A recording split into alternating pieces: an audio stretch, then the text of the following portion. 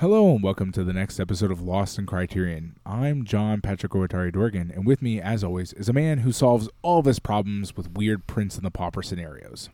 I am the Adam Glass, and it's really fantastic to be a Midwestern white guy with brown hair and brown eyes because, I personally know at least 12 people I could pass for. Well, yeah.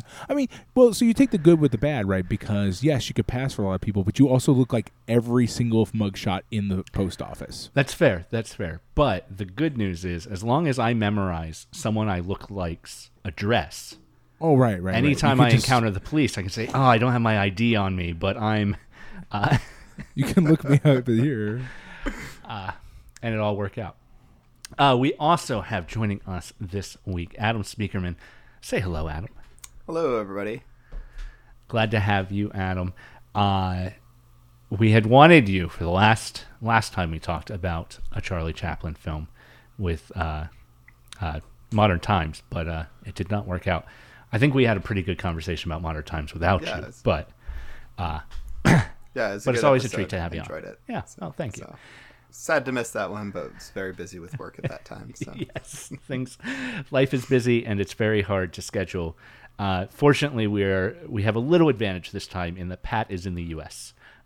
Yes, we are going to call that an advantage. I'm doing air quotes. You guys can't see because I had to turn off my camera, but it is an advantage for time. I do not have to do nearly as much math to do the scheduling. This is true. When Pat and I are in the same time zone for once. So it worked out.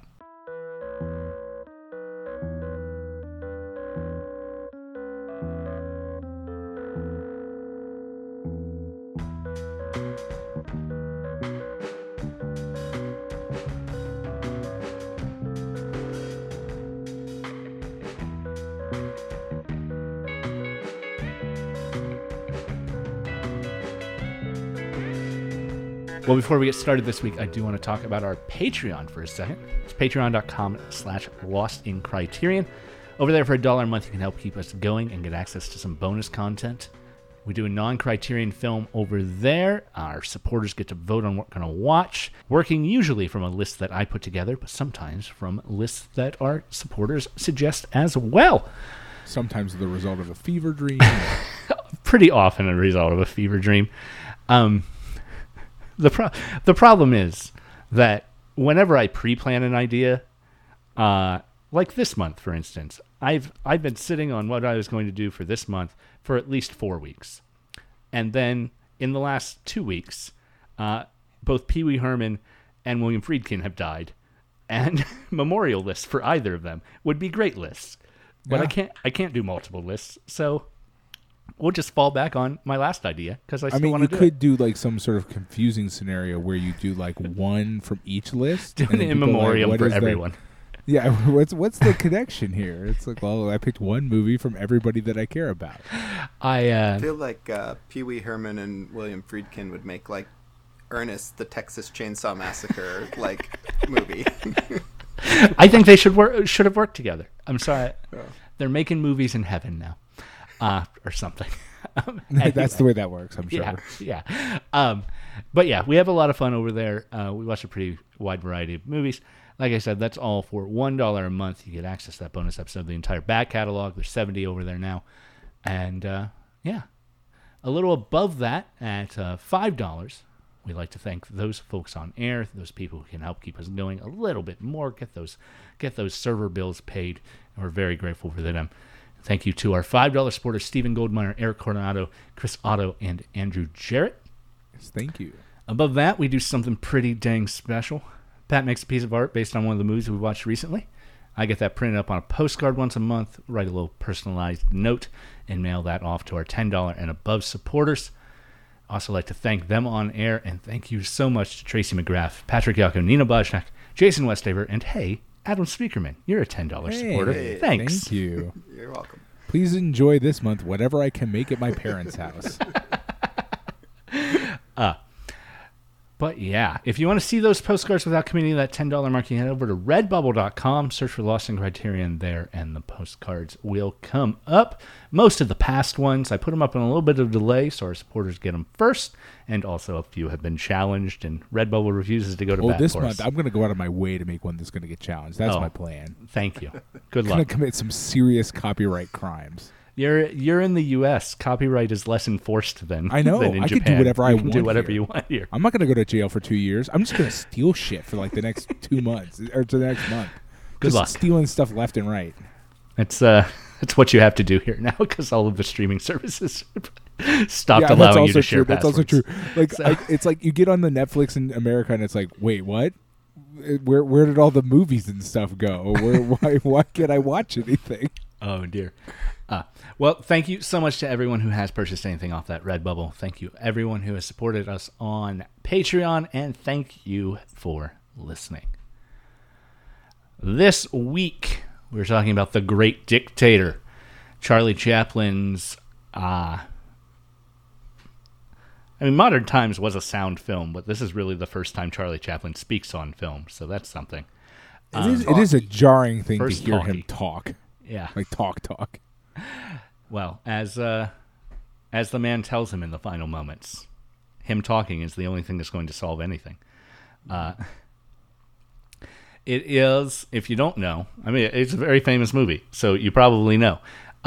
It's a war satire, an anti-war satire, where Charlie... I don't know, is it which one, what is the correct grammar on that? Is it a war satire? Because like if an anti-war satire seems to imply that it's a satire of the concept of anti-war. I suppose that's true. I've got to choose my Let's words break wisely. this down. Like, forget about the movie, okay? Let's the next 2 hours. I do not want to have a 2-hour semantic conversation about how that phrase should be put together.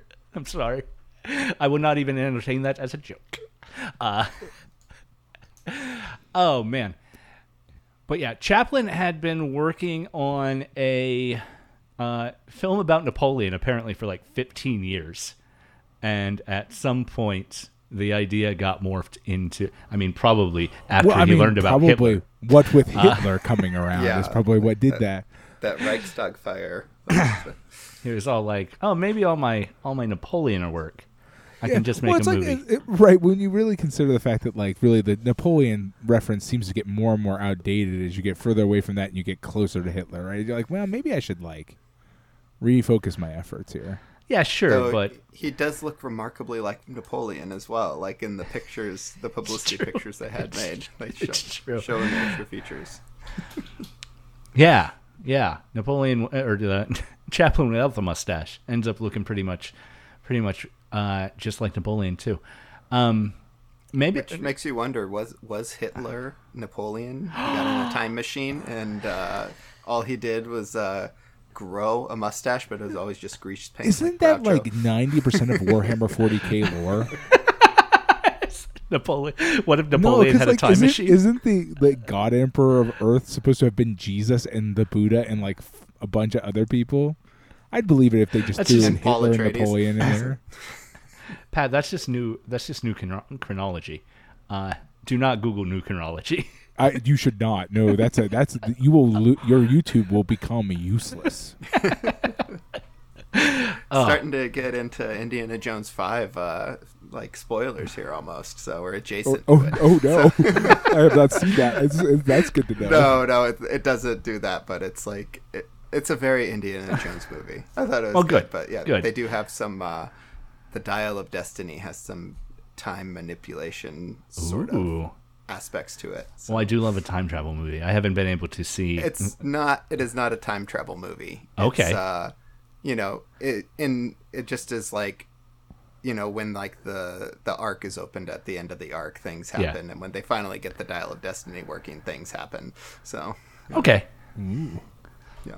That sounds like a Napoleon and but wait, no, it's definitely not how like close Avengers to Bill Endgame, and where Ted it's is it? actually That's what like- I want to know. Yeah. Is it just like the gang's all here? Here's Napoleon. Here's Hitler. That would have been hilarious if that was the way that it wound up. No, I literally give a book report.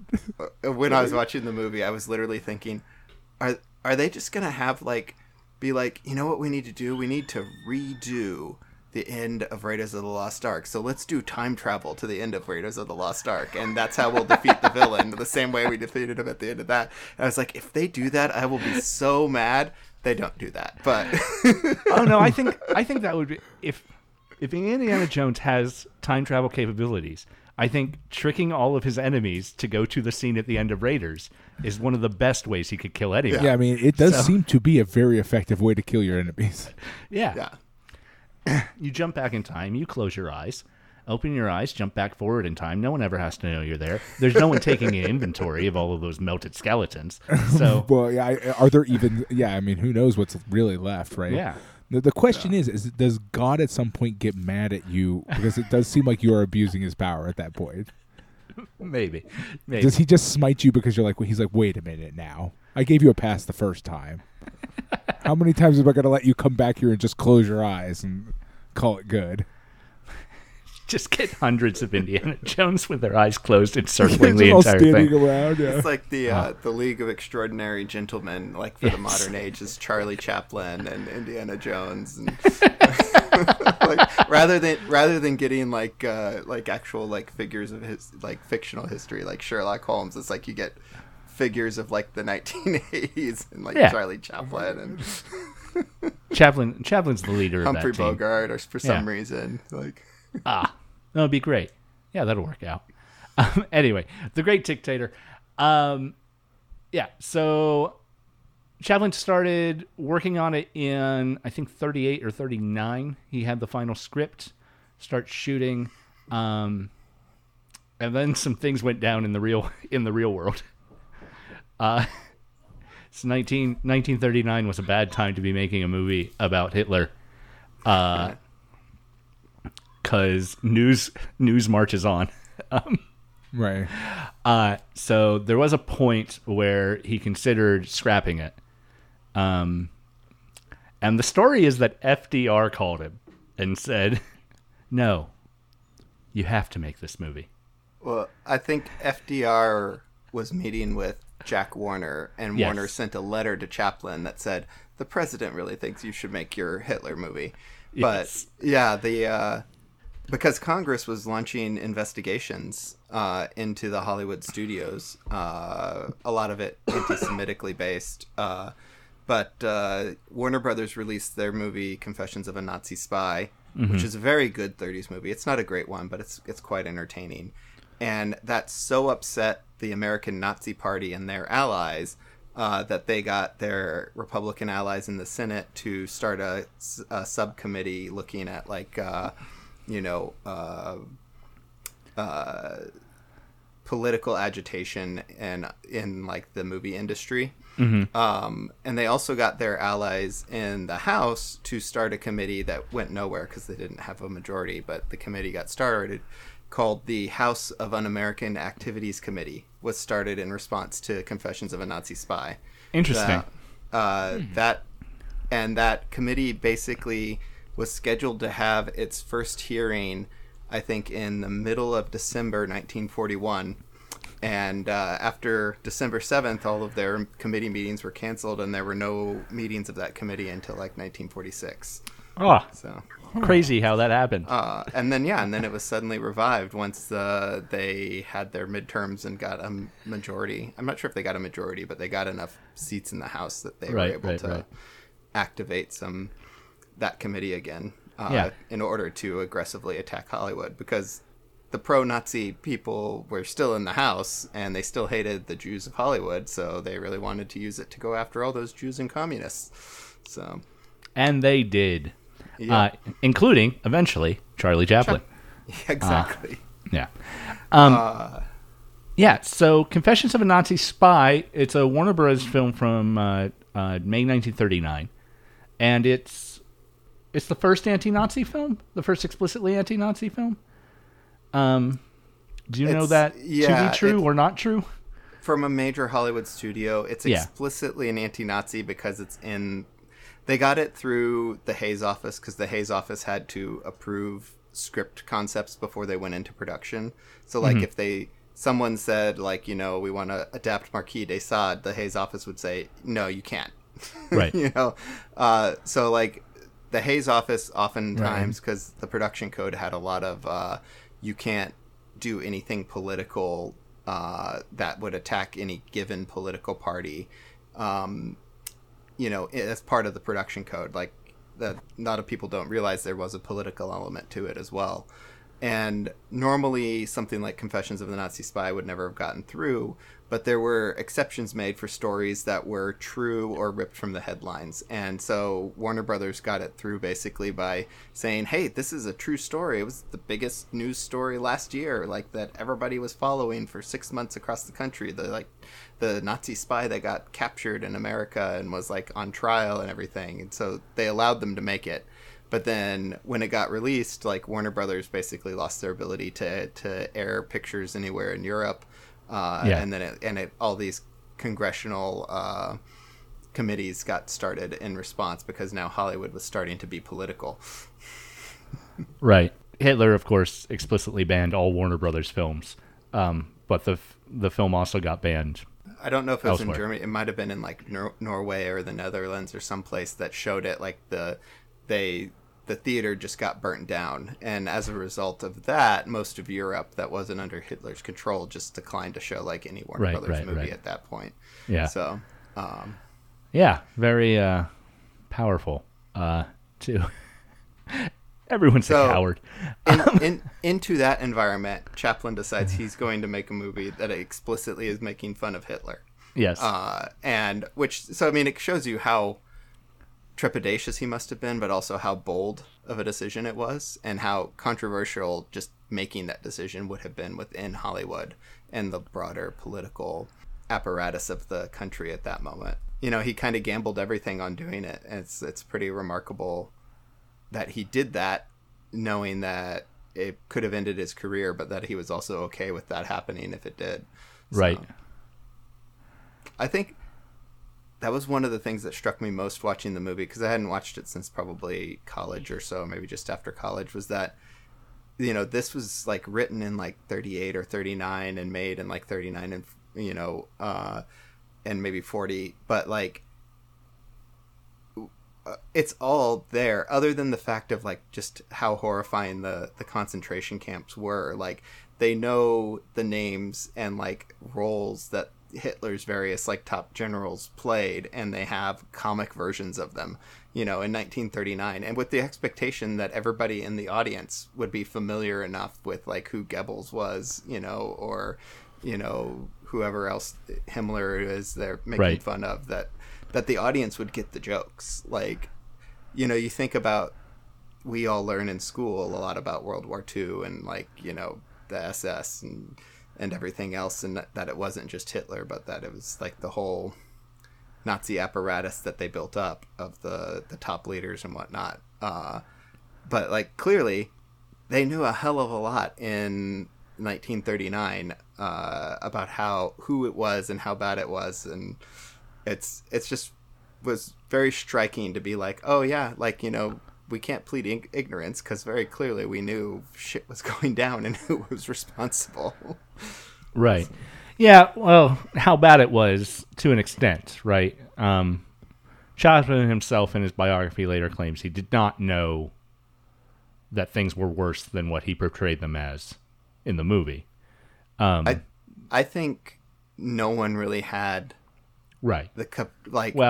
no one really expected the concentration camps to be death camps the way that they were. They were thinking like World War I prison camps, like, and they weren't, even despite all of the people that were escaping and coming out and giving reports of the concentration camps, so that was even in the vernacular in 1939 when they were making this, like, they didn't have a conception of like what like the extermination side of it meant. I think that even if they had heard that, I don't think they really believed it. And to a large extent, it's taken decades of reinforcement and documentary evidence to get people to believe it, and they still don't believe it. Yeah, and even then, it sort of it ends up failing in more cases than it should, right?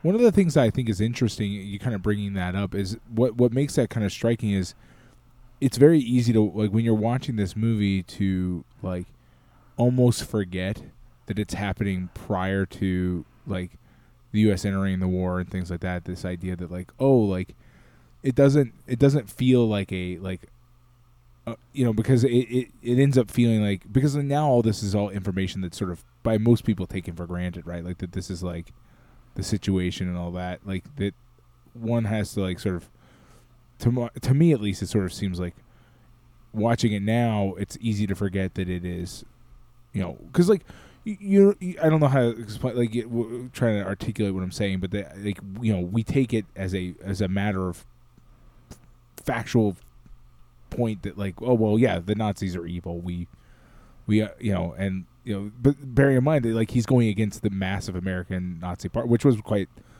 influential American Nazi party and things like that, which is not, like if you make a movie where the Nazis are the bad guy now, that's not a thing you have to like worry about ruining your career. You know what I mean? Or something like that. Or getting you like attacked by a committee in Congress, right? You can just do it. You're going to be banned for being too woke. Unfortunately, that's not as true as it should be anymore. Yeah, but I mean, unfortunately, that sentence that I say that was true maybe 10 years ago is maybe not as true as it used to be. Yeah, I think nonetheless, it doesn't feel like a pre-Pearl Harbor movie. Right. And I think that's probably because Chaplin that's what I mean. Yeah. wasn't an American, like he's from England, England was already going through the Blitz at this point, right? Like they were fully engaged in war. I think maybe that's why it feels like a World War II era film, because from Chaplin's perspective, he was making a war film. Like he was making a film, a war propaganda film in a sense almost. I don't know that he would have thought of it in those terms, but I think his mentality was like, I got to do my part to help out England, sort in a way. Which the rest of America didn't get to for a few years. Like, I think I mentioned into an email to Adam that like two cartoons I went and rewatched after I watched this were the Donald Duck cartoon Der Fuhrer's Face and the Bugs Bunny cartoon Rabbit of Seville, where he's playing the barber and Elmer Fudd, and like they do the rising up chairs gag like they do in Great Dictator, and then the Donald Duck cartoon is the classic Der Fuhrer's Face song that has definitely some very racist elements in it too, but is also hilarious because Donald Duck is, dreaming he's trapped in Nazi land and is forced to work at a factory making munitions for Der Fuhrer. And they like the Great Dictator, they go out of their way to really make fun of Hitler as well as all of his top staff. So, that song Der Fuhrer's Face I'm actually familiar with outside of the cartoon, because my father and his father were big fans of Spike Jonze, who did a recording of the song I think just before the cartoon came out. Like the music was written, they did a recording of it, and then it's actually the reason the cartoon is called Der Fuhrer's Face instead of Donald Duck in Naziland, which was his original title, is that the Spike Jonze recording of Der Fuhrer's Face was so popular that they renamed the cartoon. And they won the Oscar for that. I think it might have been Disney's like last time they won the animated short Oscar for a long time. Was that one? But it's interesting that like that one's a very clear example of American war propaganda, or a war film made with propagandic intent. And it's immediately what I thought of watching Great Dictator, as well as like the Looney Tune cartoon, which is a post-war film, but has no political aspect to it at all, but is using all of the gags from Chaplin, repurposing them and turning them up to 500. Obviously made by someone who loved the Great Dictator, right? Yes. Oh, I was like watching it, just kind of like didn't really remember it much. Rewatching it, realized I didn't remember much of it. Because as I was watching it, it was about 2/3 of the way through when like the Mussolini stuff's all happening, and I was like, oh my god, like this is like watching a Mel Brooks film. Like, this is like the missing like Rosetta Stone to Mel Brooks. Like this is every movie he's ever made is like this half of The Great Dictator. Right. So one thing about the cartoons, and sort of, I guess, Chaplin says in his biography that if he had known the full extent of the death camps, he wouldn't have made the Great Dictator. And he might believe that. I don't know if that's actually true. It's certainly something he said at some point. But I was reminded of a quote from the Black liberation theologian James Cone. James H. Cone says that anger and humor are like the left arm and the right arm. They complement each other. Anger empowers the poor to declare their uncompromising opposition to oppression, and humor prevents them from being consumed by their fury.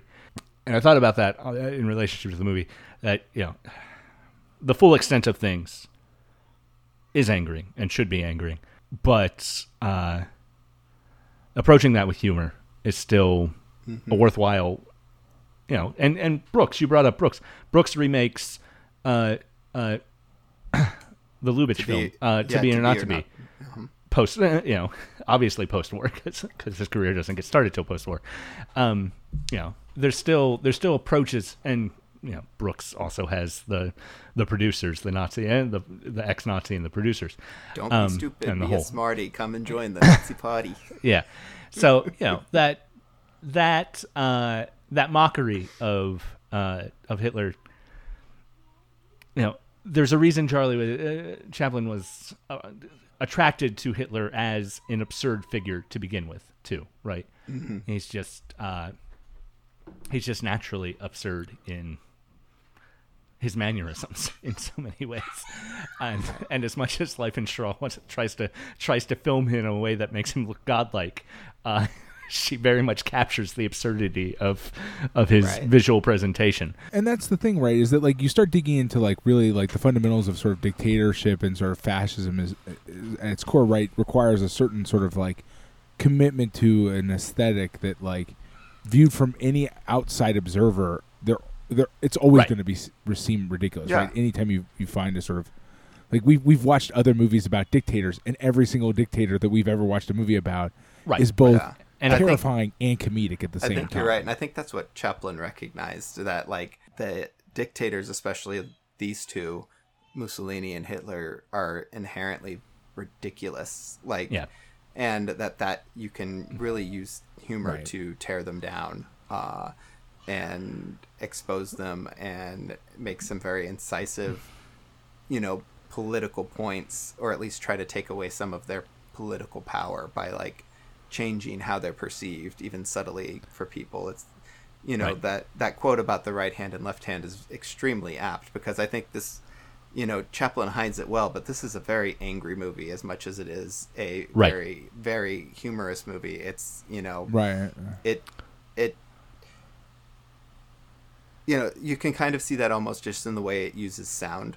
Like the opening of the movie is basically a silent movie. It's classic Chaplin. He only uses sound effects comedically, like when like the bomb squirts out of the end of the thing, and then it like spins around chasing him. It's like there's no sound of his feet running. There's no other sound effects unless it's a funny sound effect. But then when we get to the dramatic point later in the movie, when the ghetto is going to be raided and burned out, Chaplin starts using sound dramatically, and you hear off-screen sound for the very first time. You hear off-screen loop group with people shouting and yelling. You hear the Foley, which you haven't heard hardly any Foley in this movie at all up until that point, but you hear the Foley of them marching and off-screen glass breaking and everything. But all that the picture does is like it goes into that canary.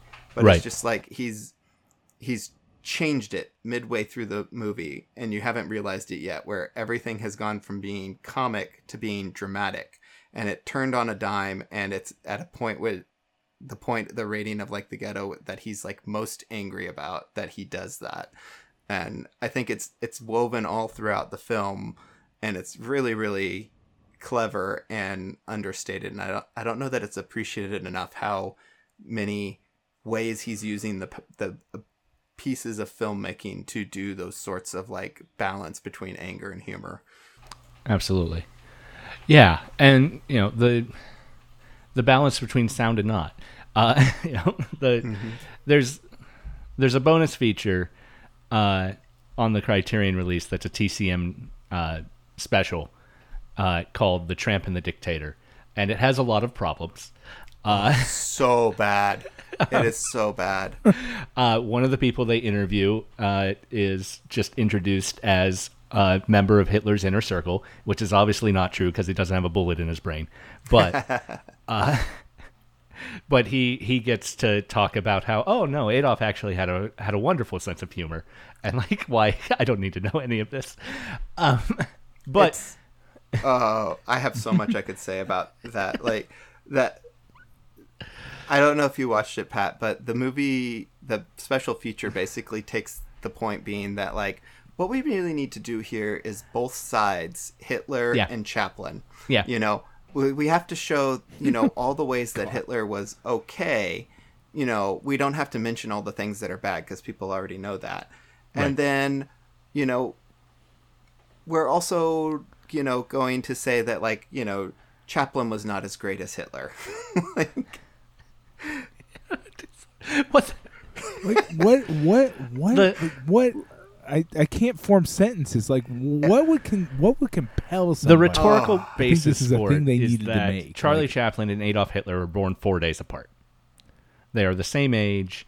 They are similar-looking people, right? But they grew up in the same time. They're products of the same time, if we want to use that old chestnut of a phrase.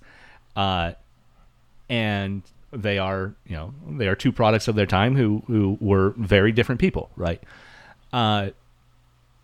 So, you know, it somehow manages to depoliticize Hitler because they're like, we're not going to talk about Hitler's politics, which also means, thankfully, we will not talk about Chaplin's politics. Like if you're going to compare and contrast Hitler and Chaplin, at least talk about the socialism and anti-poverty efforts and things that happened that basically defined his career after City Lights and Modern Times and led to his, you know, exile from the United States. That he was like, you know, like, but like this way they were like, oh, we can't talk about all those nasty things that Chaplin believed. Like, we don't want to get political. And then they decide, to be fair, then we shouldn't get political about Hitler. We'll talk about how, you know, the pageantry of what he did was just wonderful. They interview someone who was just like, oh, I cheered for Hitler when I was 11. I didn't know any better. I was 11. I thought the pageantry was wonderful. Who is that? Like, who is that British woman, and why is she there? And then they pivot to like being like, Hitler in the Depression, he was beloved because like he did jobs programs and built wonderful things. Right. And you're just like, you guys are kind of missing the whole point. Yeah. Like they do really just well, there's even like some subtle rhetorical bullshit that they do at the beginning of the movie when they're just doing the alternating, you know, life stories of the two of them, where they're like, you know, Hitler wasn't admitted to an arts academy, you know, implying that like the fact that he wasn't accepted as an artist, you know, sort of is to blame for everything that came after. Or they are like, you know, Hitler stayed at a charity that was, you know, primarily funded by Jewish, you know, donors, implying that, you know, the Jews kind of got what they deserved because, like, you know, supporting charities.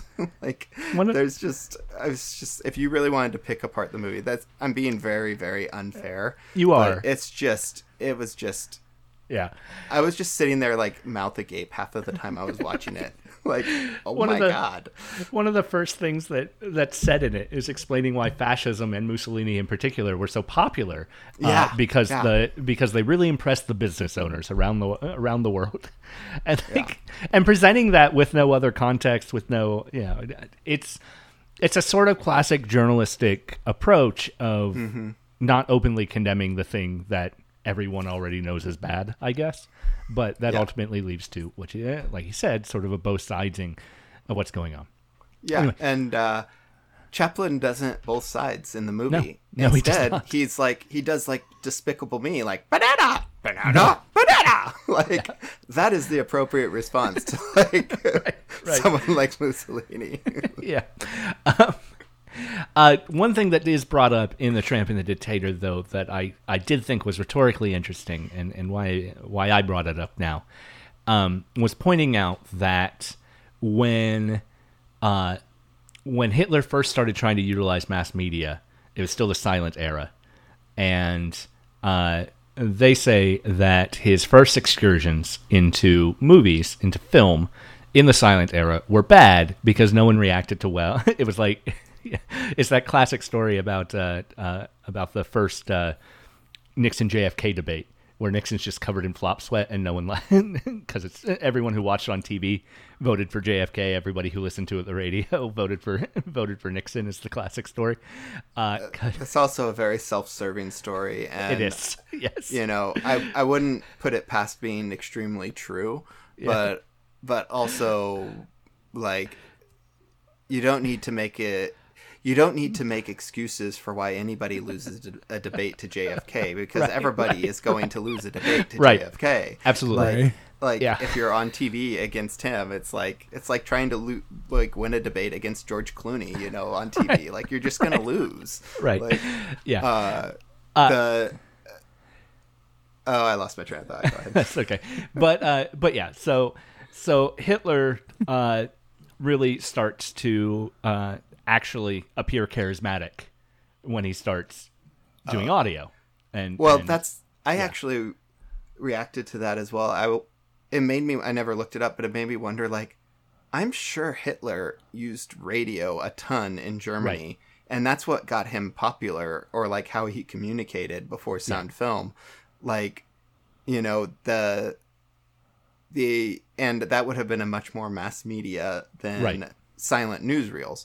The only way that people in England or America would have had contact with Hitler visually would have been silent newsreels, and he would have seemed very comical. But I think within England, radio was probably his friend, because his oration is very striking and memorable. Yeah. So, and of course, Chaplin takes issue with the foreign press presentation of Hitler in the film. With the radio commentary during the first speech that is being presented by the regime's official translator. Oh my God, that's so funny. And now the Führer makes reference to the Jewish people.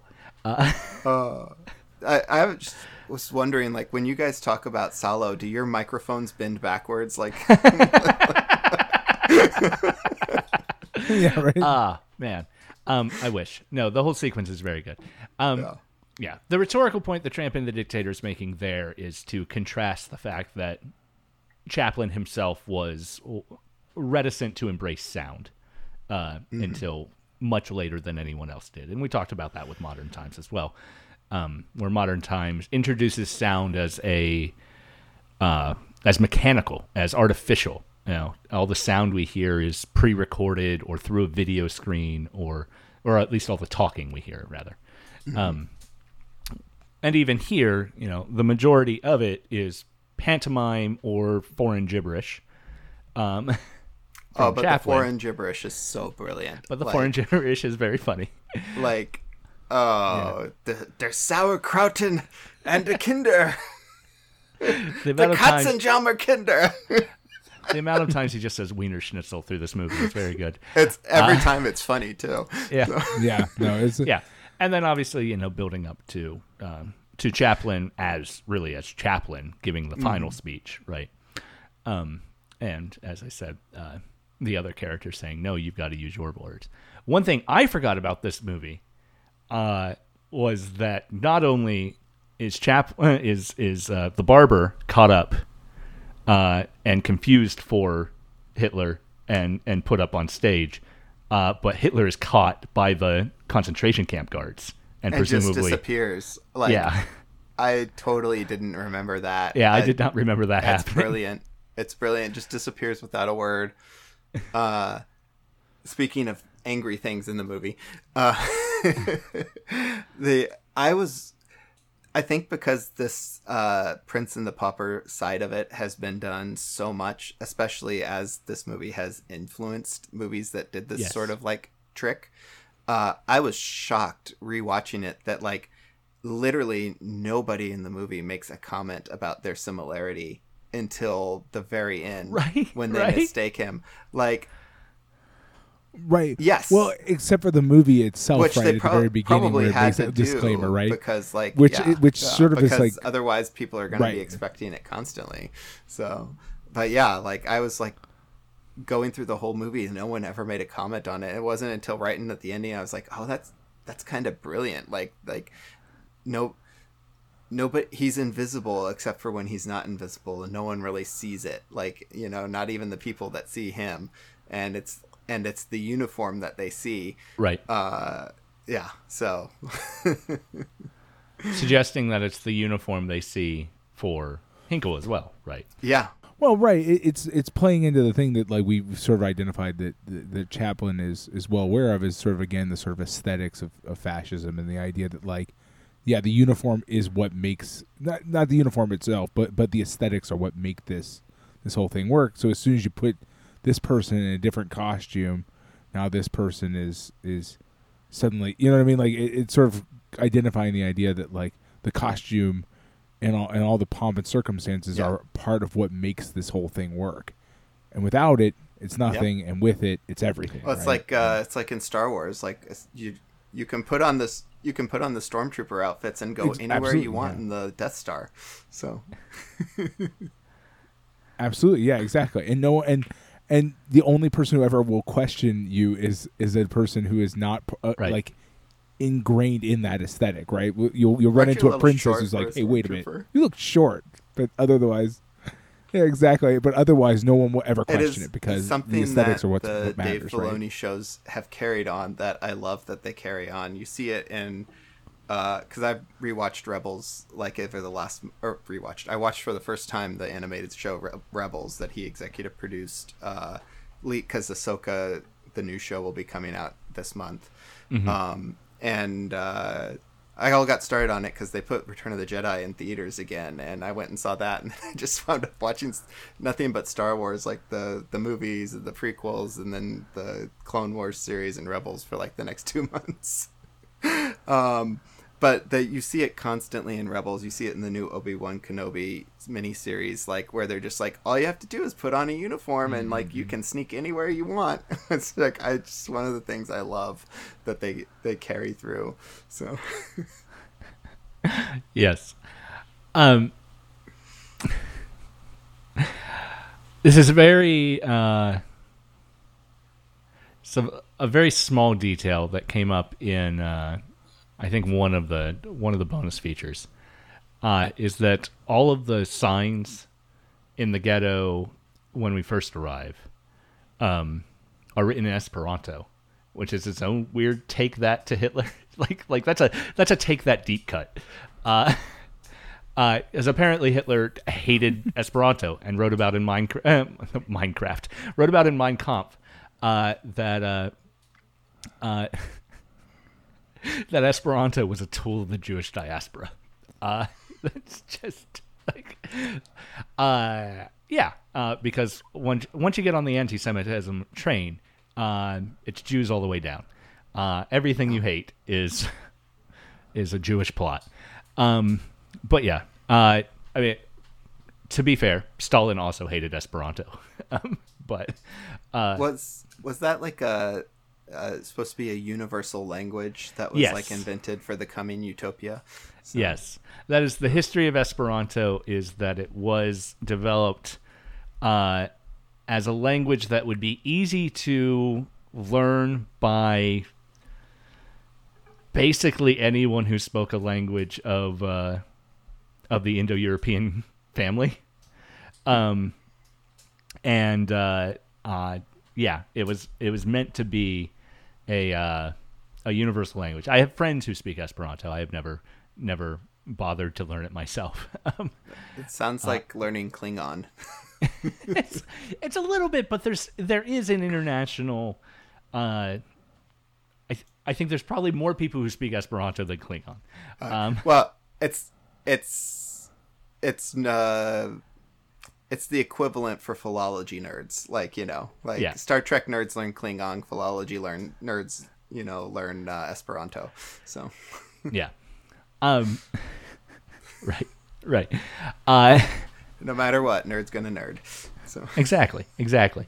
But yeah, so Hitler specifically called out Esperanto in Mein Kampf, so Chaplin had the signs written in Esperanto. There's no lines delivered in Esperanto, so I don't know. But Esperanto is also just significantly foreign looking to any Indo-European language. So it might just exist since it's all the written stuff that's in Esperanto. It's sort of like, all of the fake German from any 80s television show, where it's just like der Stop or whatever, on the stop signs. So it's essentially, just a language that will be viewed by anyone who sees the movie as something that's familiar enough, but still foreign to them, I think. Unless they speak Esperanto, which, the intelligentsia did at the time, I suppose. But, but yeah, I just thought it was such a weird deep cut to throw that in. Yeah. Given everything else that's going on. I thought the two guys that had playing Hitler's right-hand men were such a comedic highlight. Like, oh yeah, it's, you often see in the other silent comedians that they would have co-stars that really would, comedically share the load with the star. Yeah. And especially if there was a lot of pratfalls or something, but you don't see that in Chaplin's films as much because he was, the tramp is always the one that's taking the fall. That's half of what makes it funny. And I guess maybe in The Gold Rush he has some really great co-stars in terms of sustained scenes, but those two guys were such an excellent yin and yang of scary funny and ridiculous funny, and it created two fun contrasts for him to play different elements of Hinkle off of the two different kinds of things that they were doing. So, right. And of course the Herring provides ample opportunity for us to laugh at the Germans as well, right? For the bulletproof suit, and then the guy jumping out the window, all of the innovation. Those are amazing. Yeah. Yeah. All the, what is it, the Wunderwaffen or whatever, that's just the weirdest nonsense you've ever heard of, and then they all just fail miserably, and then you combine that with the way it interacts with the army when they're at the parade, and they need to one up the Mussolini stand-in by being we've moved on to flying dreadnoughts now, because it's he's tanks that go underwater and fly in the air. It's oh no, we're past that. It's all this just dumb shit that which again, it's 1940. It's a really shocking thing to see how even the idea of these insane Nazi inventions had penetrated the sort of the zeitgeist, at least enough to make jokes about it. That it's I think I didn't even realize, because that's the thing you think of as especially if you've accidentally seen too much History Channel, you think of as a sort of post-war look at what the Soviets found in a bunker in blah blah blah place, or look what the Americans found in this place. It's oh no, people are well aware even in 1939, 1940, that they've got a bunch of harebrained and fucking inventions that are not going to do anything or work at all. Whoever could get the big. Well, the Germans were obviously the experts with the V2 rockets and actually long range rockets, but the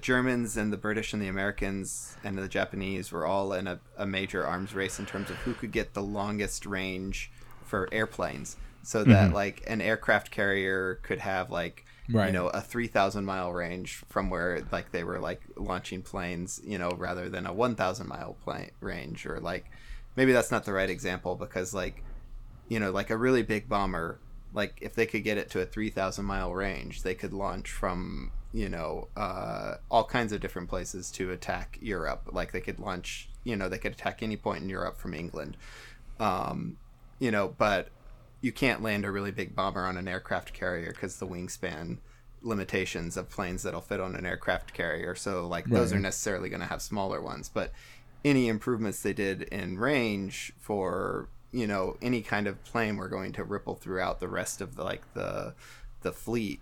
And it was a huge, like, there was Disney even did like one of their propaganda, like, pieces on it called Victory Through Air Power, that like they were like taking this book that was very popular in the 30s from like an aviation expert saying like, we have to invest in creating the best, biggest airplanes possible, because we're only going to win if we have the biggest and best airplanes, because the idea was bombs can only be so big. Like, you can make a 2,000-pound bomb, but you can only fit 2 of them on a plane, and they only have so much destructive power. And the real way to win it is with the range of the planes being able to like keep a constant bombardment going.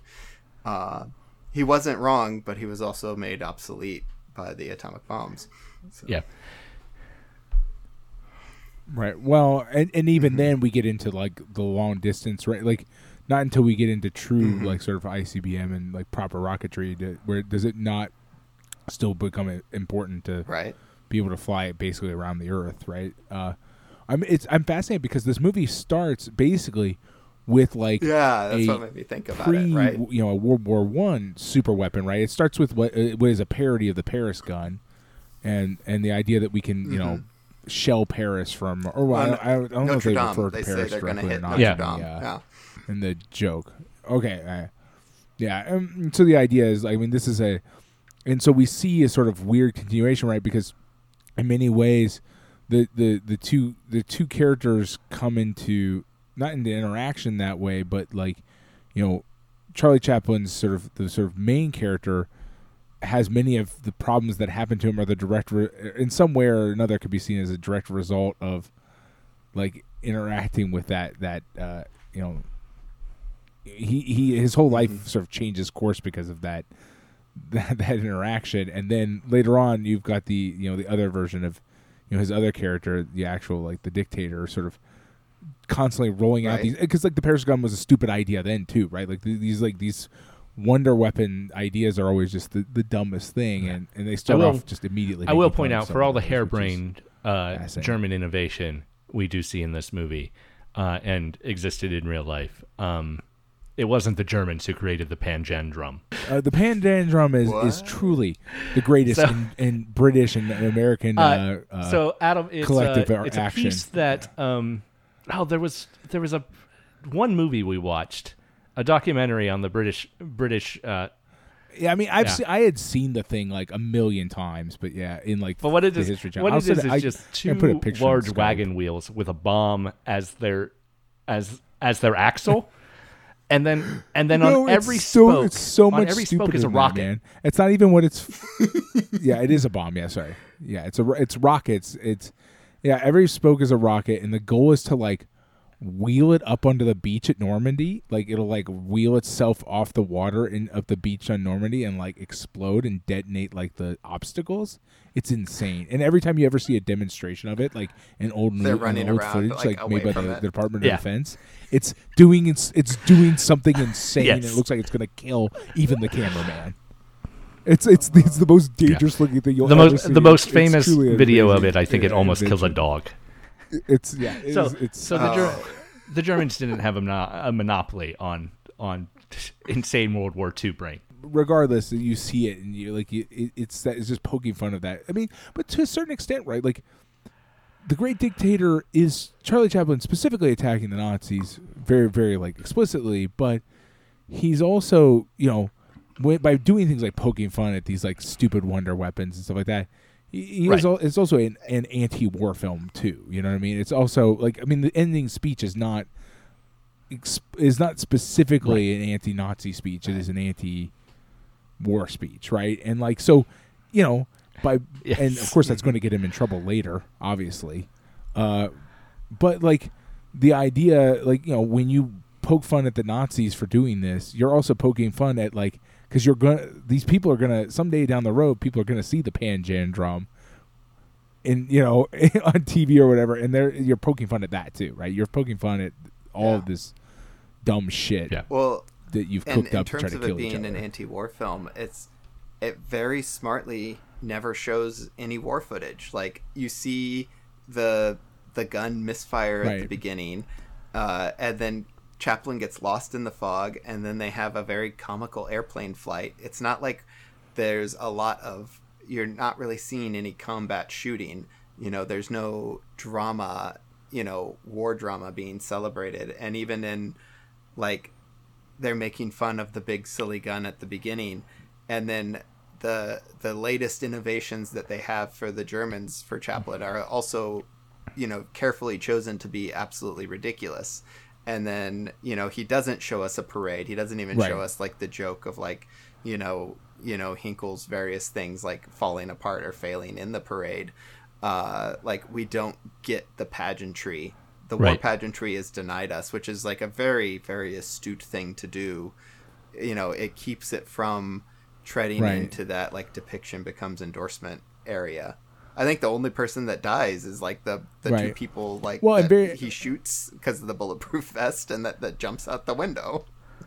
So, well, there's the one Jewish yeah, that's true, shop owner gets shot by a Nazi, but beyond that, right, like, you really end up, there's an idea too, like, he seems to have this concept, which I think is very important, that, like, if there's Nazis on screen, not Nazis, but whatever, you know, whenever, you know, exactly, like, whenever there's Nazis on screen, they all have to be doing something stupid or imminently about to do something very, very stupid, right? They always have to look like fools, because I think he understands that idea that, like, to even have them on screen and not being idiots would be the sort of almost like edge on endorsement, right? Like anytime they're on screen, they're being made fools of, like, in some capacity or another, right? Like, you know, they try to do the pageantry, and whenever they do you know, for example, they try to welcome the Mussolini stand-in, and, you know, the whole train scene back and forth, like, no one, they're constantly trying to set up for the pageantry, and anytime they're trying to do it, it's interrupted and ruined by the fact that, like, well, they're all idiots. I right? also wonder, they mentioned in, like, one of the badly. special features, or maybe it's the commentary, someone says, like, oh, I think the crappy special effects here in this train scene is maybe the film's weakest point.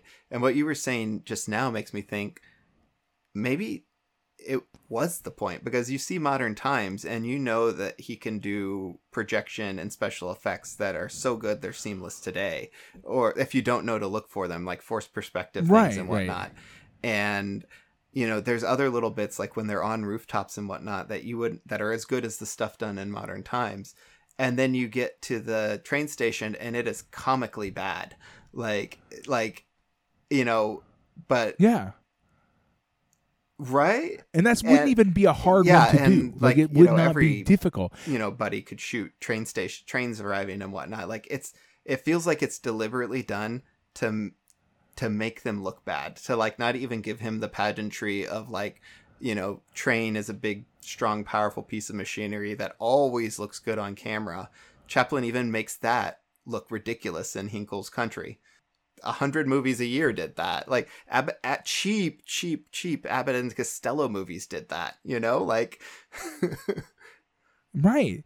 So I think the only reason you wouldn't do that is because you don't want to give them the satisfaction of even making the train look good, right? Because it's worth noting that there are special effects. You mentioned the rooftop, but that stand-in for the Paris gun has to be a special effect at some point, because it's so fucking but huge. It's not. If it's got to be a matte painting footage, or something, I think they right? just built a big ass, like, big ass model, but they wanted it to look cartoony.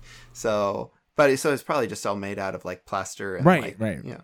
Well, so I mean, it looks cartoony, but it doesn't look, because it's trying to talk about a little bit more history rather than, like, the Nazis themselves. It doesn't look bad in the way the trains, because pointing out not just the trains, but also when they're marching towards Austerlitz or whatever they call it, the tanks in the background and stuff look like garbage. They look like cardboard cutouts, right? They all, and it's not, I don't think, because they couldn't make a realistic looking tank. Yeah.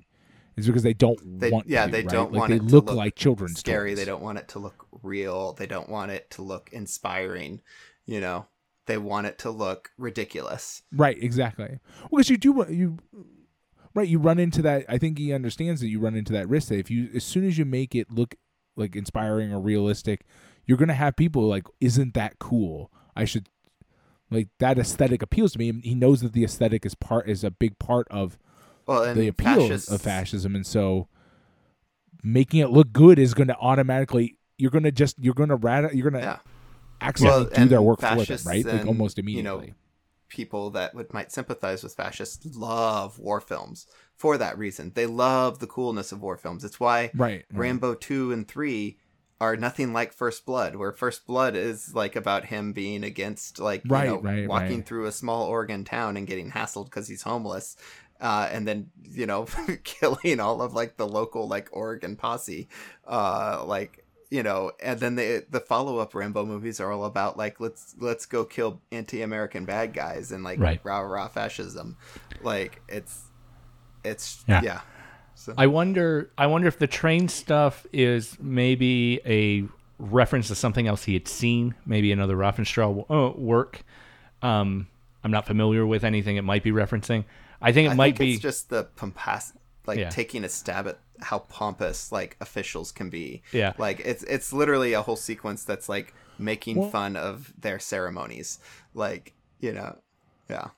Well, and also I wonder if by that point the sort of weird myth of Mussolini making the trains run on time had already sort of pervaded in like sort of absolutely the psyche. They already make reference. The idea that this train cannot fucking get into the station to save its life is very even funny. more funny especially because people I think in the 40s would still remember that like, oh, but Mussolini makes the trains run on time was a sarcastic joke. Because like the idea was that trains never ran on time under Mussolini's regime, and so like it was literally just sarcasm that everybody understood from context. And then you have like both sidesers, like the New York Times would be like, yes, Mussolini, but he did make the trains run on time, because that's what penetrated through, not the sarcasm. Right, not the sarcasm. Yeah, so to literally have Mussolini's train take 20 minutes to just stop. Exactly. And just the idea that like you would want to make it just as ridiculous as possible, right? Like this like it's not just not working. It's not working comedically badly, right? Just at all times. Yeah. It's like it's like in Spaceballs when he gets beamed and he turns up backwards. Yes. Why didn't anybody tell me my ass was so big? I do love that joke. It's very good. I haven't watched Spaceballs in a long time. I think I might. I watched it with my kids not that long ago, and they really, really liked it. I need to rewatch it. Like the last time I watched it was the night I came home from the night that Rise of Skywalker opened, and I was so angry. I was like, I can't even get on the internet. The only thing I can do right now is like watch Spaceballs, and watching Spaceballs, and it got to they've gone to plaid. I was like, yeah, that was the whole of Rise of Skywalker. The whole movie was like, we've gone to plaid, ludicrous speed, go. Yeah.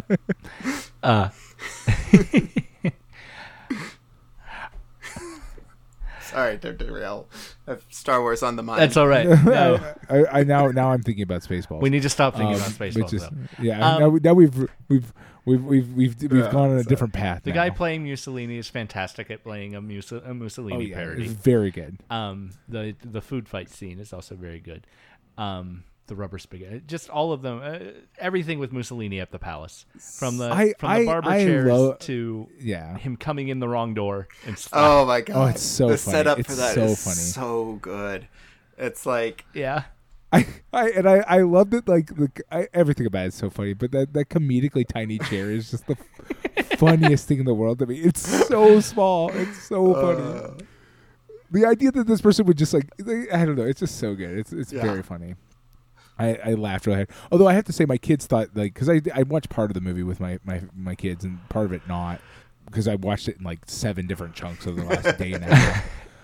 The part where my kids really really really liked the beginning with the plane ride. Thought the plane ride was just so funny. Like when it's upside down and the water starts shooting up into his face. They could not stop laughing. They talked about it for the entire day because it's so funny, and the watch just keeps shooting up in the air every time. It's so funny. I haven't shown this to my kids yet, but they have seen Modern Times, which they liked so much they voluntarily like watched it again a few weeks later. Oh, nice. Yeah, they were very excited to watch this, and they only lost interest, I think, because they ran into Grandma and Grandpa, and we're like, well, we know what's more important here, Grandma and Grandpa. Exactly. Yes. Yeah. But I think I will wind up showing it to them because I think they would really like love it and get the comedy and stuff. And then my older one, who's starting 3rd grade, has gotten some lessons on World War II and stuff. And so there's things there that we've talked about. So, yeah. So. They've also seen City Lights and Gold Rush, and they didn't like Gold Rush, but they loved City Lights. But they liked City Lights, but they loved Modern Times. Yeah, that Modern Times is what did it for my kids. That's why they were like, okay, yeah, we can watch a Chaplin film. This is good.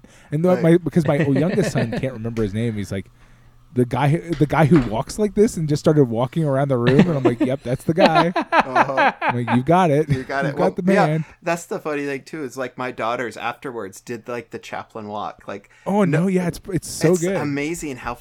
And also it's something that we've seen 100 times in movies that came after this, because it's just was such a part of the cultural vernacular that, like, in Sunset Boulevard, she does like a little Chaplin walk for a gag, and he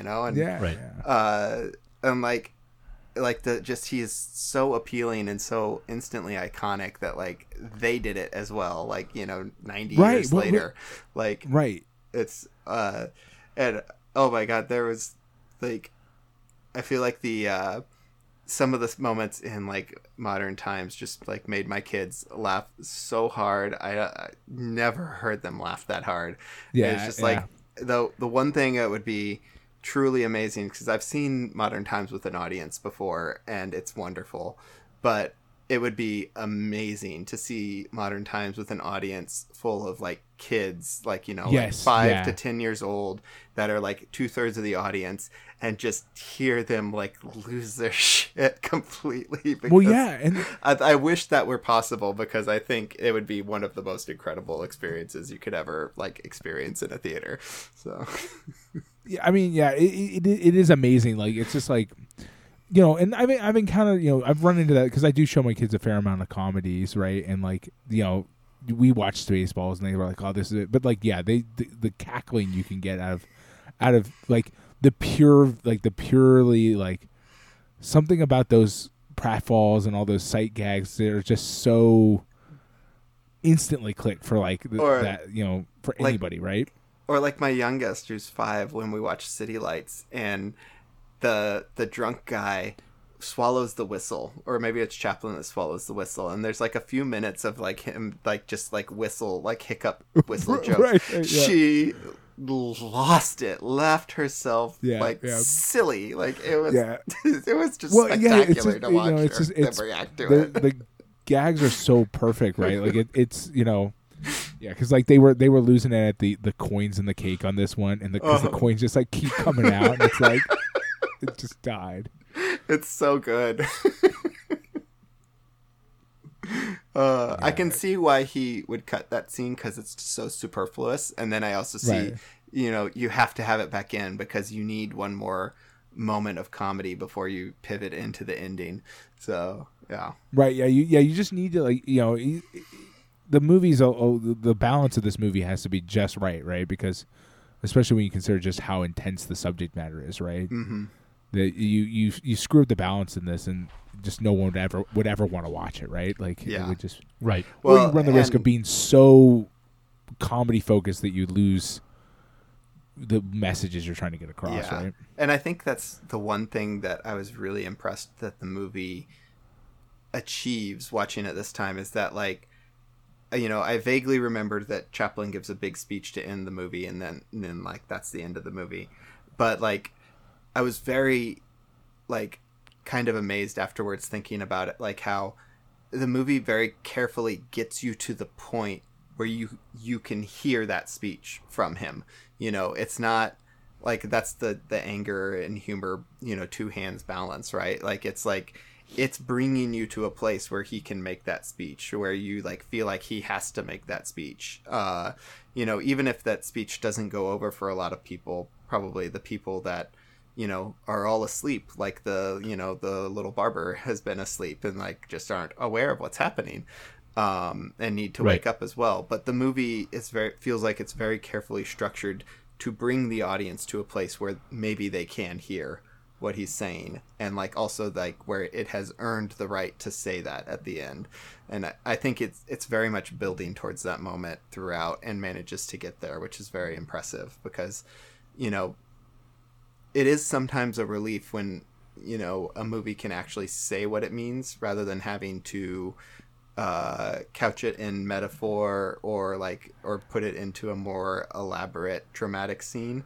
Like, didacticism is not something that is very good 90% of the time, but also it sometimes is a relief when it's needed, you know, like rather than like, you know, because otherwise sometimes you can lose the point, or like, you know, sometimes it just needs to be said.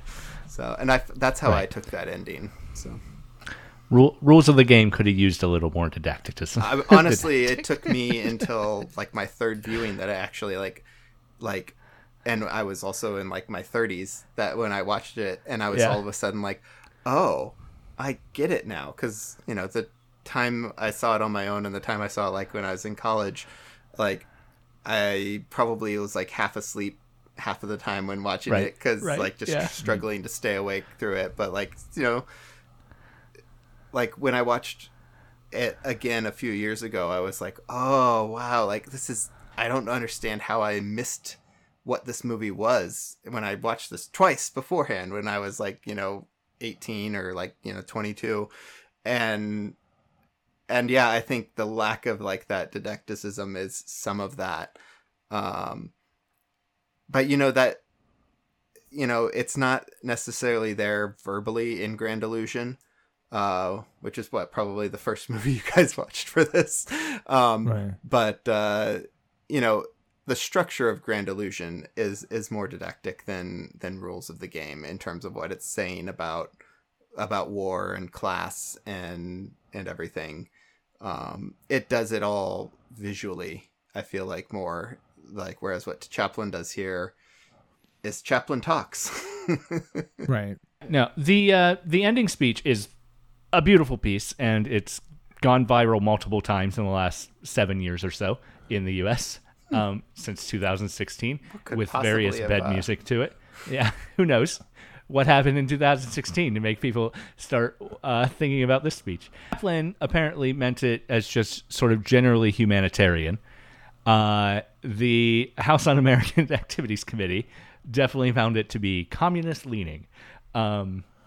It's weird how I feel like we've had this this conversation a lot, Adam, where there's this weird phenomenon where like people identify themselves in things that are, you know, like we've done it with the Nazis multiple times, where they're like, this is anti-Nazi, and it's like, is it, or are you just telling on yourselves right now? And I feel like if you look at Chaplin's movies, it's like, sure, they have a lot of socialist sympathies in them, and he was, you know, himself like an advocate of that, but like they're also a lot just about hunger.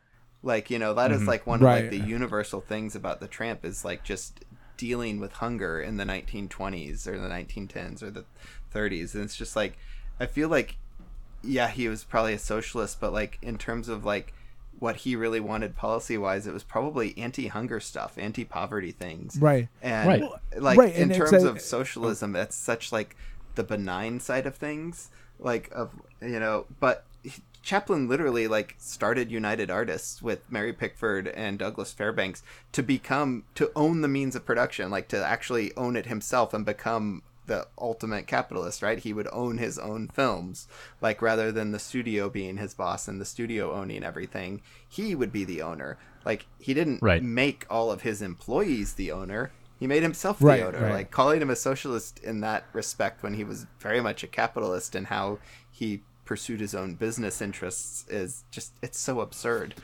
So well, and it is that sort of classic telling on yourself sort of scenario, right, where you're like the idea, saying the words "we should end hunger" is like seen as like an indictment of your system or something, right? Is sort of, Well, And then, you get like, you still have Republicans fighting it now, where they're just like, we can't pay for school lunches. I'm like, the hell you can't. Like, we Right. found out how cheap that is, like in the last few years with the pandemic, and like, Right. it should be absolutely universal. Like, but like, there's still like so much resistance to that idea. It's very frustrating. So Yeah. I mean, I said this in a Facebook post that I reread a couple days ago. I think probably because it popped up in the memories. But a few years ago, L.A. spent an immense amount of money in police overtime clearing out a park of a homeless encampment, Echo Lake, and ultimately, by their own admission, the bill for that was enough money that they could have given every unhoused individual they displaced $30,000. $10,000 is how much a year it would take to solve homelessness on an individual level. yeah, well, at least we threw the council member that ordered that sweep out of office in the last election. Hey, good job. But it's Good not job. like the replacement has been, Right. Better. Yeah. has had the votes on council to be much better. There's really only like Yeah. 3, maybe 4 progressives on the council. That doesn't surprise me. And like most of them are all Republicans that, run as Democrats because they can't get elected unless they're Democrats. LA City Council is like one of like the most like right-wing like organizations in California. Major city councils are generally I'm bitter like that. about our city council. Yeah. It's not my city council anymore, but just ridiculously corrupt and ineffective. Like even like Project Homekey, they were given millions and millions of dollars to house people in hotels when hotels were empty during the pandemic, and the council deliberately, and they'll tell you this, deliberately dragged their feet and sent most of the money back unused because they didn't want to create a precedent of homeless people being allowed in hotels.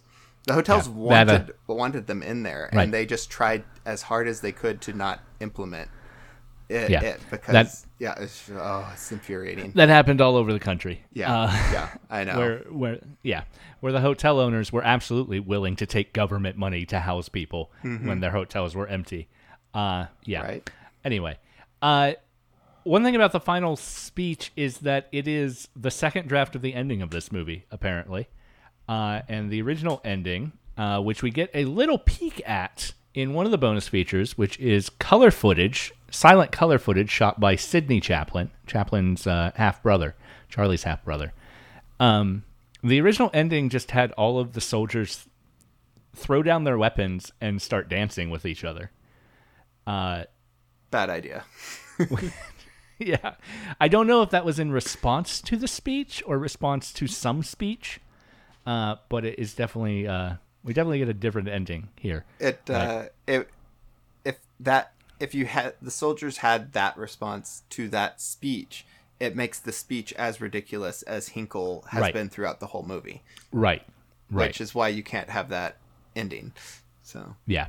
Whereas, the way it ends is full of hope, Hannah, lift your head up. The ending of this movie is fantastic.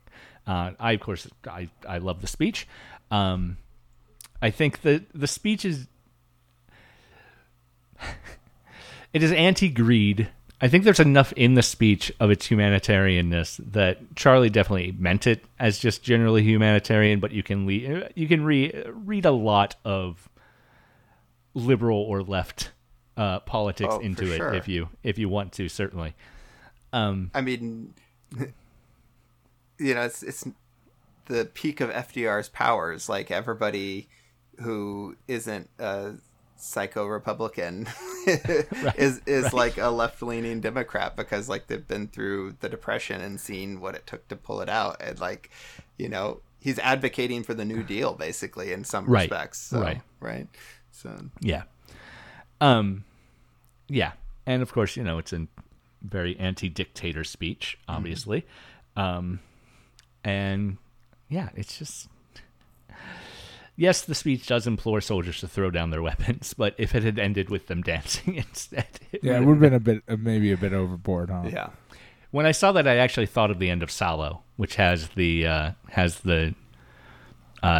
boys who were acting as guards dancing with one another as they overwatch from the tower above the mass murder that is going on in the courtyard. Doesn't it end with one of the boys picks up binoculars to watch the courtyard and then turns around and looks straight into the camera with the binoculars, so that you're like, oh, you, the audience watching this, you're the same. You're supposed to make that connection.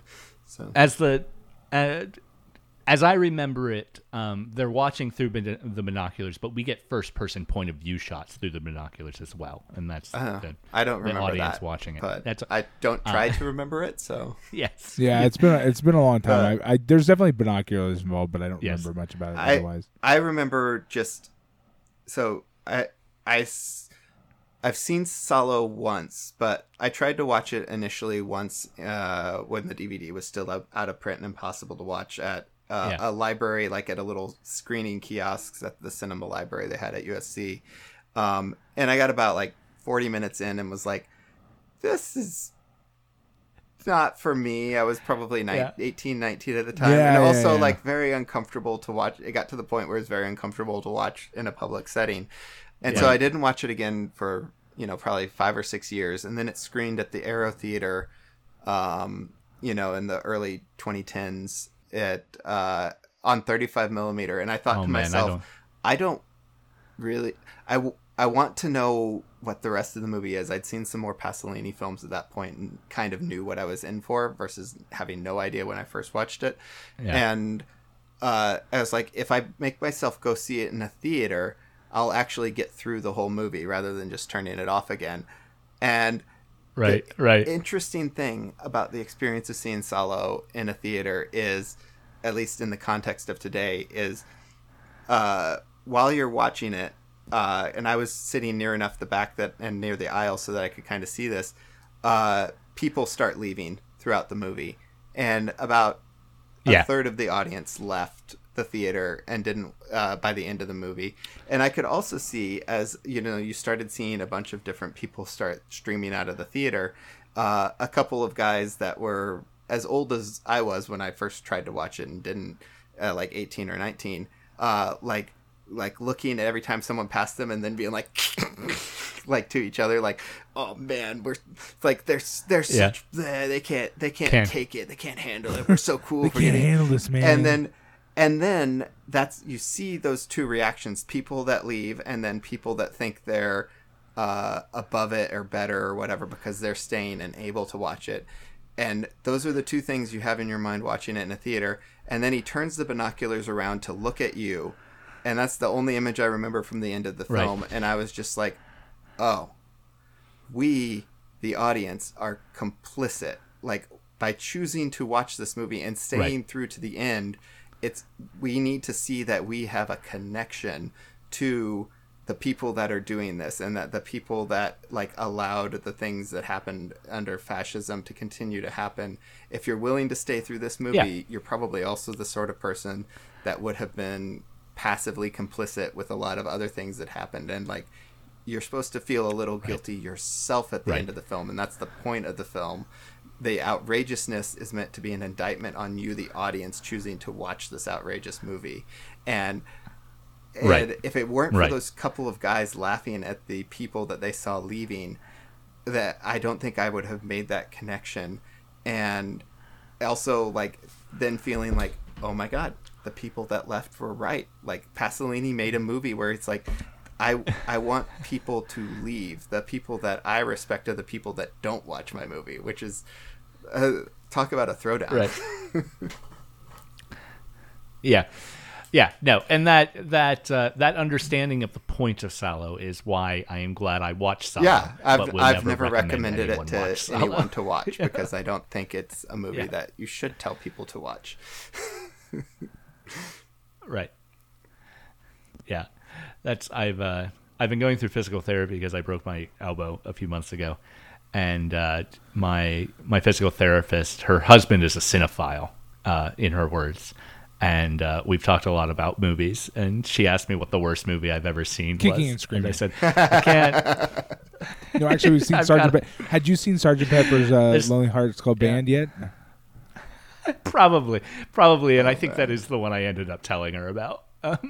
But yeah, it's like I can't in good conscience describe the worst movies I can't I've do ever psychic seen damage to you. I'm actually. sorry.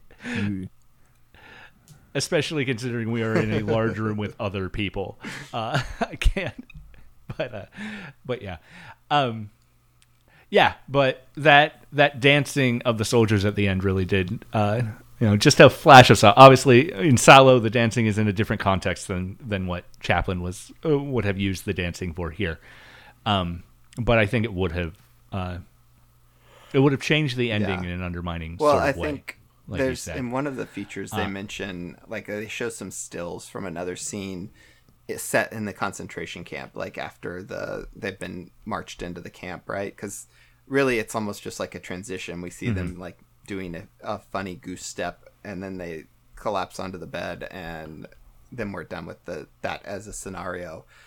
But like it looks like from the production stills that Chaplin shot other sequences in the camp and cut them, which makes me think that he heard additional stories during the production that made him realize that the camps in the current context were not something he could make fun of. So like, cause he took changed the ending so that it wouldn't undermine the film. He also took out, I'm assuming, scenes in the camps that would have also undermined the film. Because obviously, as he's making the movie, from even from the finished script to when the movie comes out, right. a lot is happening. I think you just keep Europe, finding out more information. Right? Things get like hard and like get weirder and kind of more terrifying, right? Like, I mean, if nothing else, like probably a somewhat unnerving experience to be making, right? Because you're just like, you've got a story, you've got a plan, and then like another thing comes out, like a month later, that some piece of information comes out, and you're like, okay, well, do I need to like go back and add this in? Do I need to like adjust the story? Another thing the Tramp and the Dictator pointed out is that the day this movie premiered is actually the day Hitler arrived in Paris. Oh, okay. Wow. Yeah. I don't know if they are fudging some things to be rhetorical there, but because the rhetoric, as Adam already said, the rhetoric of the Tramp and the Dictator left a lot to be desired. But yeah. But yeah, just in the process of making. Oh, I was just gonna say, Denmark fell, Poland fell.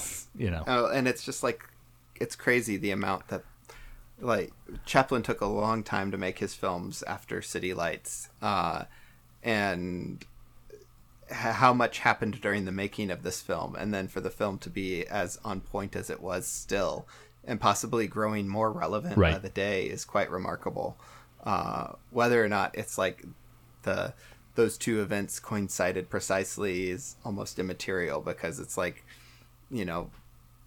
like there's just a resonance between the real life events and like this comedy takedown of the real life figures that's just inherent and necessary. So but it is a little like, if that coincidence is like is accurate, it's also just like the world was changing so fast every single day, with like as things escalated in those 39 and 40, and it's hard to, I think we're a little more aware of it in the last 7 years, but it's also like a little hard to like imagine like how crazy that time must have been to be observing what was happening as it was happening. So, because it would also have felt, as fast as things sound in retrospect, it also feels slow in the moment. It's the whole, boiling lobster thing, right? So, yeah. Or boiling a frog thing. So, yeah. Yeah. Have you ever seen the Three Stooges, You Nazi Spy? No, I don't think so. It did actually premiere just before The Great Dictator. I've seen it once, and I think I started it was probably on TCM, and I started after the movie had started. But it is it's an 18-minute short, and Mo plays the Hitler role. Curly plays the Goering role while doing a Mussolini impression, as I recall. And Larry plays the Goebbels role. It is something that I don't know. It is the worst version of the Great Dictator, certainly, right? But it does exist, and I guess that's the only reason I really mention it. It's like, well, if you want to see a bad version of this, go watch this. Yeah. Well, I think there are a lot of bad versions of this. Like, I think Abbott and Costello all made like very American focused like war comedies and stuff, but like, like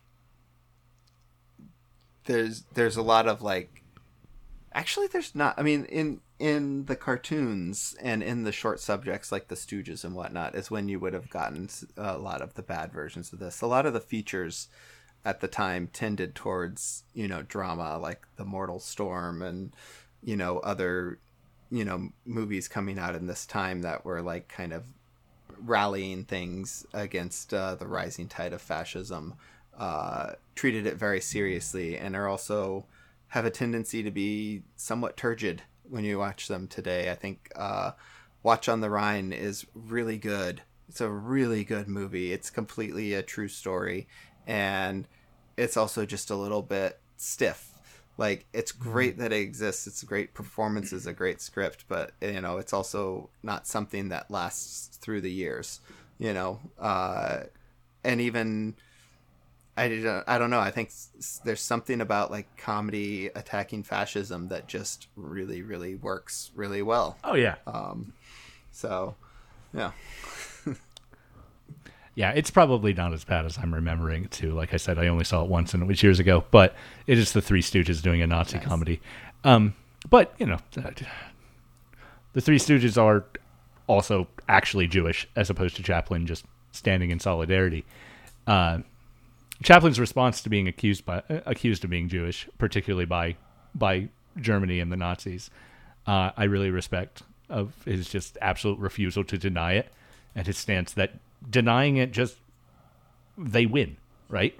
If it seems like it's something that needs to be denied, the Semites win. It shows you how smart he was. There are a number of radical centrists today that could not understand that that concept, and the fact that he was articulated that like so specifically and clearly, like in saying that the act of feeling you need to deny it means that the anti-Semites have won, is like, that's such a clear way of communicating that idea that like I feel like we lack today, that kind of clarity.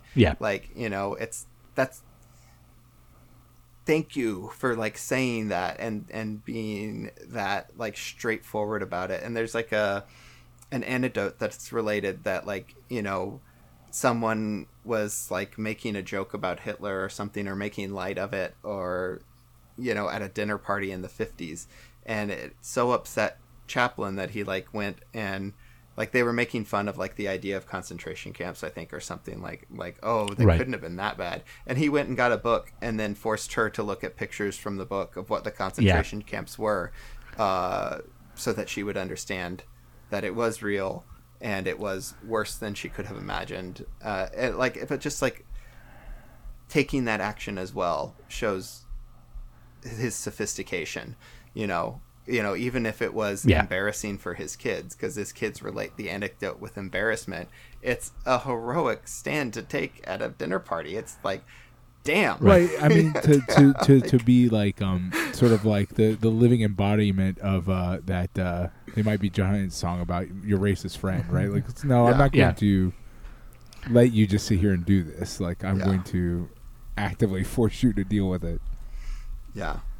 It's like that time Peter Jennings was at a dinner party with Henry Kissinger, and in a lull in conversation said, "Well, Henry, what's it like to be a war criminal?" just one of my favorite anecdotes. They just gave him a new dinner party for his 100th birthday. Yeah, he's That's been terrible. he's been on a dinner party tour for his 100th birthday. Actually, everyone's been celebrating Kissinger this year. Celebrating genocidal maniacs is a bad idea. You'd think, but a lot of people do seem keen on it. So, who can say what's good or bad? I have a theory. I have a pet theory that they're all just hoping he'll die at their dinner party. Then they get that story. Yeah. That would They at get least that be like extra understandable. little you get to be in the news for a while with that one. I got to see him die. Sounds like a fictional short story in the New Yorker, like I poisoned Henry Kissinger, sort of thing. Right. If only. Someone will get to, maybe. Then Wes Anderson would make a film about the play, about the movie, about the real life documentary, about the rehearsal of the movie. Oh, yeah. Of the New Yorker article. So. If If I you liked have- Asteroid City, I liked but Asteroid it is City very a lot. deep. It's It's a lot of layers it's of you know narrative. it's a Russian doll of a movie. It's not Yeah. a play within a play like Hamlet. It's like a play within a play within a play within a play within a play. And I'm like, I think I get where you're going with this, but at a certain point, it just gets silly. Right. The turtles have gone And also- too far down. And also, I Right. love that it gets silly and that you love that it gets silly. Right. But Yeah. I also lose the thread of seriousness that you seem to maintain throughout. Like, Right. yeah. Sadly, I mean- they did not have it on the airplane, which means I won't. I have to wait until the next flight to see it because that's the rule. I'm only allowed to watch Wes Anderson for this podcast or on an airplane when I'm very, very sleepy. Right. Maybe someday we'll it'll be in the pod. I mean, it'll either be I'll on the take pod. a plane with it on it, or I'll have to watch it for the podcast. That will happen, assuming I'm still alive. But Yeah. I have to say, Jeffrey Wright's monologue in that movie might be the single best thing in any Wes Anderson movie ever. Like, Jeffrey Wright's oh my fantastic god, in it. so Yeah. good. Yeah. So that's my speech. Yeah. The premiere of this was a huge event, according to the bonus features on this DVD. That included tons of celebrities, 2 Broadway theaters premiering it simultaneously to hold the crowds, a commemorative poster of caricatures of all of the celebrities who showed up, annotated. Bosley Crowther of the New York Times called it too long, which is my favorite thing. Well, it's also that's Crowther's.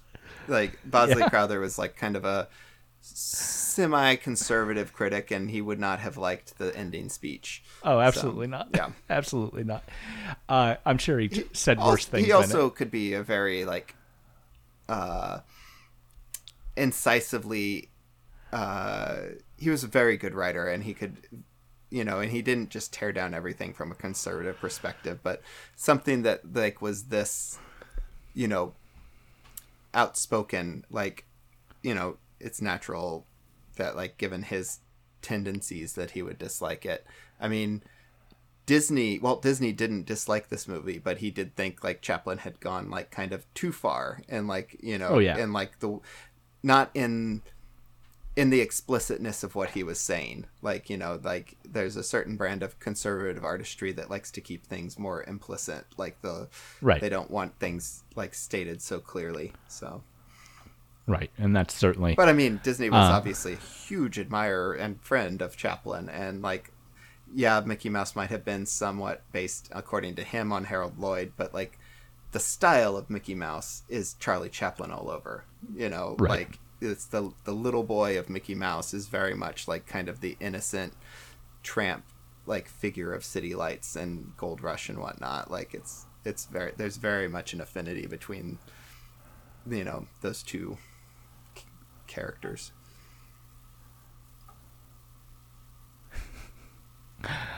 Yeah.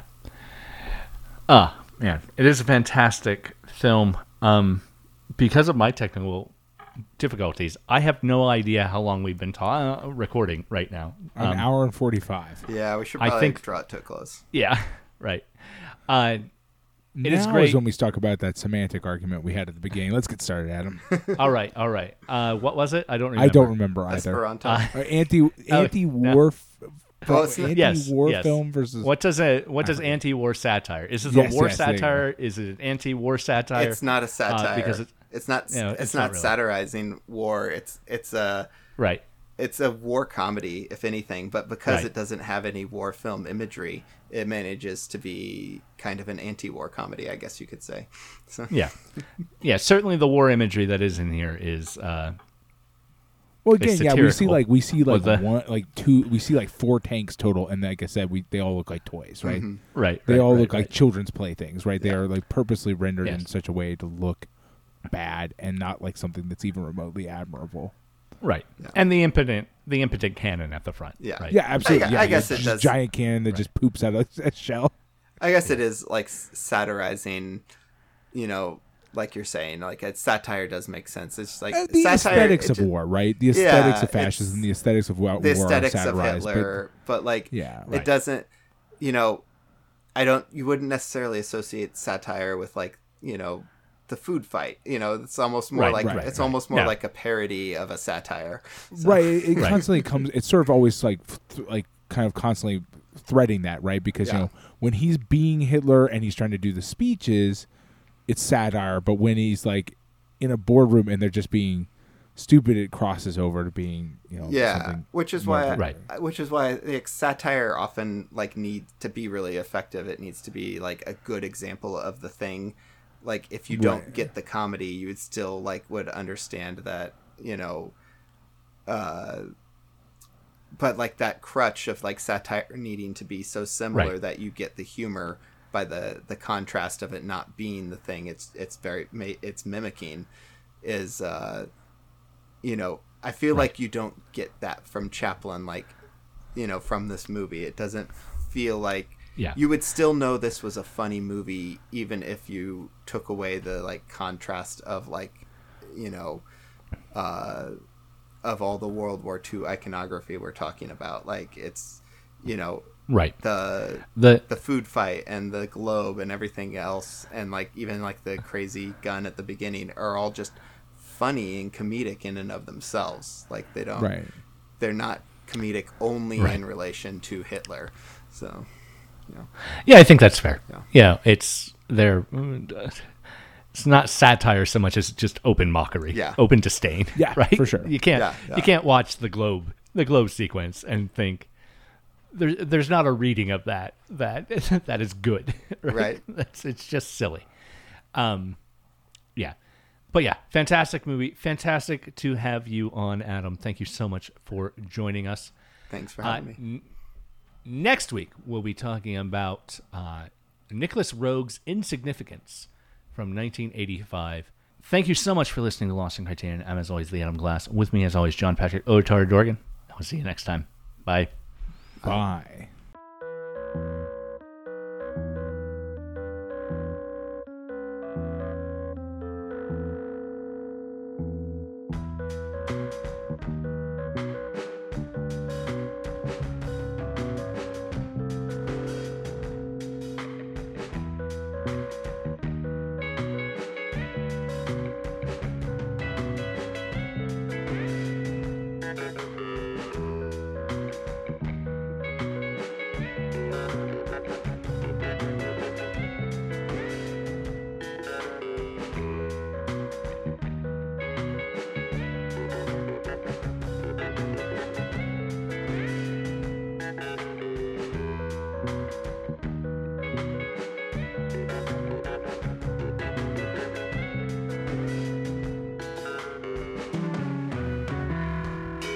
This has been Lost in Criterion, hosted by me, Adam Glass. Find me on Twitter at @TheAdamGlass. My co-host is John Patrick Otari Dorgan. You can find him on Twitter at @JPatrickDorgan. Big thanks to Jonathan Hape for our theme song.